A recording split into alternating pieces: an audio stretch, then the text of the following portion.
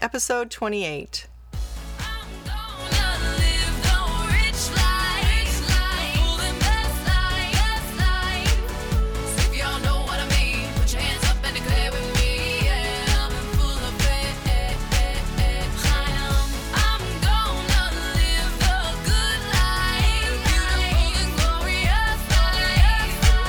Step into a world of wealth and financial freedom without budgets, boredom, or bosses on Be Wealthy and Smart. And now, here's your host, Linda P. Jones. Welcome to Be Wealthy and Smart. I'm Linda P. Jones, America's Wealth Mentor, empowering women and men worldwide to financial freedom. So this episode, I wanted to share with you something really personal that's going on in my life with my mom and her care. My mom is 95 and a half, and she's quite a lady. And I wanted to share with you a real life story of long-term care and the activities of daily living, how they factor in, and options for your family, a great resource for you to call, because I'll tell you, this really snuck up on my family because my mom's been in great health for so long. Till she was about 92 or 3 when she broke her hip. She was living on her own, driving a car, dancing, doing 40 push-ups a day, walking daily, running a business, had a boyfriend. I mean, she just had a really full life. And then one day, she went outside and stepped off the sidewalk the wrong way, fell, and broke her hip. And from that day, it's been a little bit of a difficult journey. She went to a rehab facility for her hip, and they worked with her very well. But what was interesting was there were people, elderly people there, who weren't aging as well as she was, and they were so amazed that she was in such great health that they kept saying, "You shouldn't be like this at your age, and how are you like this?" And it was kind of interesting. The mental side of that stay was, I think, somewhat negative because they really couldn't believe the great condition that she was in compared to most other people her age. But she just had always taken really good care of herself, had always tried to stay off of prescriptions, although she has always taken a blood pressure medication, but pretty much stayed off of other prescriptions. She tried to find natural cures if she could. She always ate well, took vitamins, those kinds of things. So, I mean, I'm not a super duper healthy eater in terms of, she loved candy and she still would, occasionally have a glass of wine or something like that. So, I mean, not super strict by any means, but just a real moderate lifestyle. So Mom was, just in great health. And we used to call her the Ever-Ready Bunny because honestly, there were times that she would have more energy than even her children. She could just go and go and go. And so it was just, really interesting to watch her in action and see her still living such a full life in her 90s. And then breaking this hip was really sort of a turning point for her where things really changed. And, she did recover and she did move home to her home on Mercer Island near Seattle. And she would be going to the desert in the winter down in California. So she did that, and we noticed this last time that she came down that really she was having some trouble being on her own and functioning on her own. She wasn't eating meals quite right. She was having trouble with getting dressed a little bit more. She started having some symptoms of congestive heart failure. She just, had some difficulties. So, long story short, things started to go downhill. She ended up in the hospital a few times, and we ended up getting a caregiver to come during the day to take care of her. Well, over time, then that morphed into 2 caregivers during the day, and then that morphed into round-the-clock caregiving. So, it turned into quite a lot of expense, and it was running around $13,000 a month. And we realized that was not a long-term situation that could be maintained. She had fabulous care. We loved the caregivers. She loved the caregivers. They were terrific. It's just that was not a long-term sustainable solution.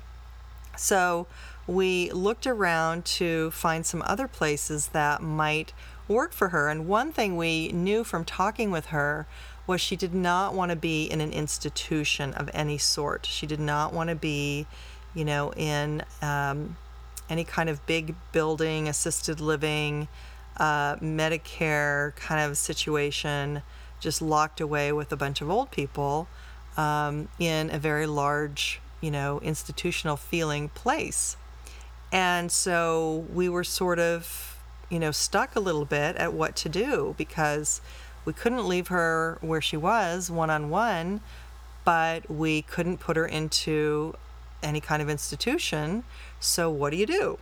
Well, we talked with different caregivers, and we got some connections. We also got a resource called A Place for Mom.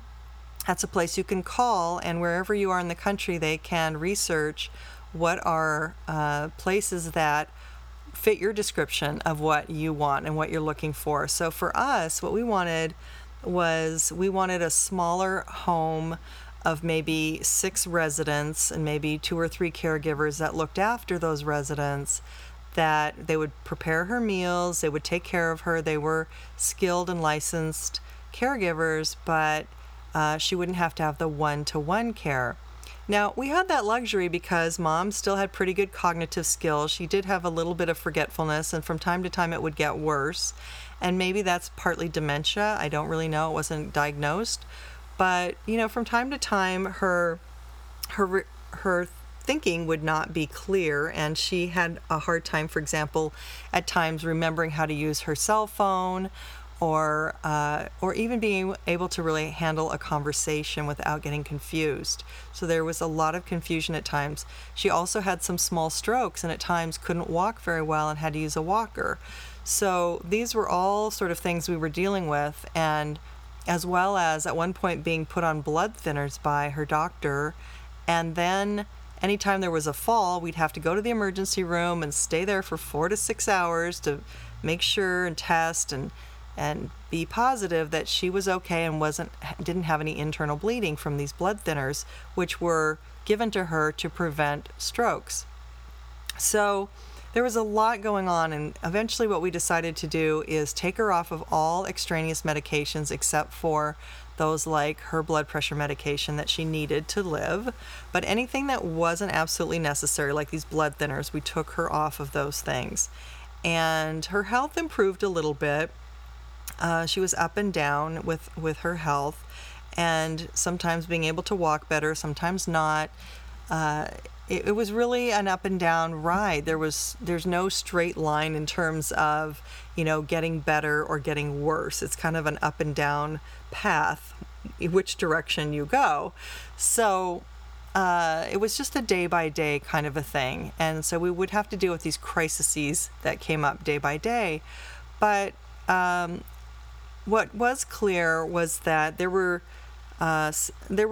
a deterioration overall in her ability to take care of herself. So those are called activities of daily living, and the 6 activities of daily living are eating, showering, dressing, continence, toileting, and transferring. So those 6 things really are what you look at when you're considering care about your parents and considering how much care do they need, what kind of a facility can they live in. And before paying benefits, insurers usually require certification by a physician or licensed healthcare practitioner that they cannot perform certain activities of daily living because of physical or cognitive impairments. And most long-term care policies will pay benefits when you can't do 2 out of the 6 activities of daily living, but this number is determined by your policy. So in our case, we didn't have an insurance policy. Mom has a substantial income and assets, so we're fortunate that way. But she did have a situation where she had 2 out of the 6 activities of daily living that were very difficult for her. So for example, if your parent isn't able to eat by themselves, or isn't able to shower and eat, or shower and dress, or go to the bathroom by themselves, or, transfer into a car or into, any kind of area that can be a problem with an activity of daily living. So those are the things to watch. Those 6 things: bathing, continence, dressing, eating, toileting, and transferring. So those are the key things to pay attention to. And in addition to that, the cognitive side is very important too, because if they're having cognitive issues, then that's going to restrict where they can be. If, for example, they have Alzheimer's, they're going to be in a different facility than someone that has light mental, forgetfulness or confusion. So you're going to be looking at their cognitive situation as well. But again, we didn't have coverage. If you do have coverage of your parents, you'll want to be talking about the activities of daily living. If they can wash themselves by a sponge bath or in a tub or shower, and they can get in and out of the tub and shower, that's all around that activity of daily living. The continence is the ability to maintain their functions, to go to the bathroom, and if they're unable to maintain those, or unable to perform associated personal hygiene, then that can be an issue with continence. With dressing, it's putting on and off clothing and necessary braces, or if there were artificial limbs or anything like that, buttoning buttons, tying shoes, those kinds of things. Eating would be eating without the aid of another person, and able to eat for themselves without having to have a person feed them or cut their food, etc. So those kinds of things are the things that you want to be aware of. Of course, toileting and transferring are the last 2 items. So anyway, those 6 make up the activities of daily living. And so when Mom decided that she didn't want to be in a nursing home institution, we really had to put our heads together and try to figure out where we could put her that wouldn't be so expensive and would be within her means. And we had remembered that there was a place where our dad had been that was a smaller kind of residence situation. So we started looking at that, and again got in contact with the place for Mom. We were able to find a residence that has basically like 6 rooms with bathrooms inside the room, so you have your own ensuite bathroom and some nice privacy and shower there in your room, and then you have common areas of the kitchen, living room, dining room, etc. So it was kind of fun where these licensed and skilled caregivers would play bingo with them and do different activities with them, cook meals for them 3 times a day, and it was running around $3,500 a month, so a lot more reasonable, and yet good care, a good ratio of caregiver to patient. And so that's what we decided to do. We moved her to a nice little house in the desert, and she's nearer to us, and she's getting good care. And the interesting thing is, we have no idea why, but she's doing so much better. She's actually clearer, less confused. She's able to use her phone on her own and call people and have a real conversation and remember things. And she's able to walk well without a walker. She's doing really, really well. And so we don't know. There's no additional medication or any change of medication that's happened. So we're not sure exactly what all this is from, but we're very pleased to see it. And she's doing extremely well. So it might be that she is more around, socialized with other people, not so isolated. I don't know, but we're really, really glad to see that she's doing well in this new environment. So what's interesting too is at nighttime, rather than having the person stay with her 24 hours at night, we have a sort of like a baby monitor situation where when she gets up out of bed, some kind of alarm is triggered and the caregiver can come in and help her go to the restroom or whatever she needs to be helped with. So it's really nice to have Mom in a good care facility. Everything seems to be flowing well and doing really well. She's happy there.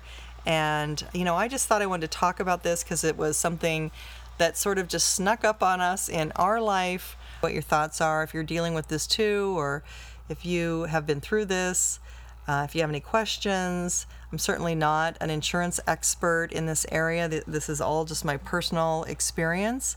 So if you need to talk with an insurance person, I would contact an insurance agent about that who specializes in long-term care.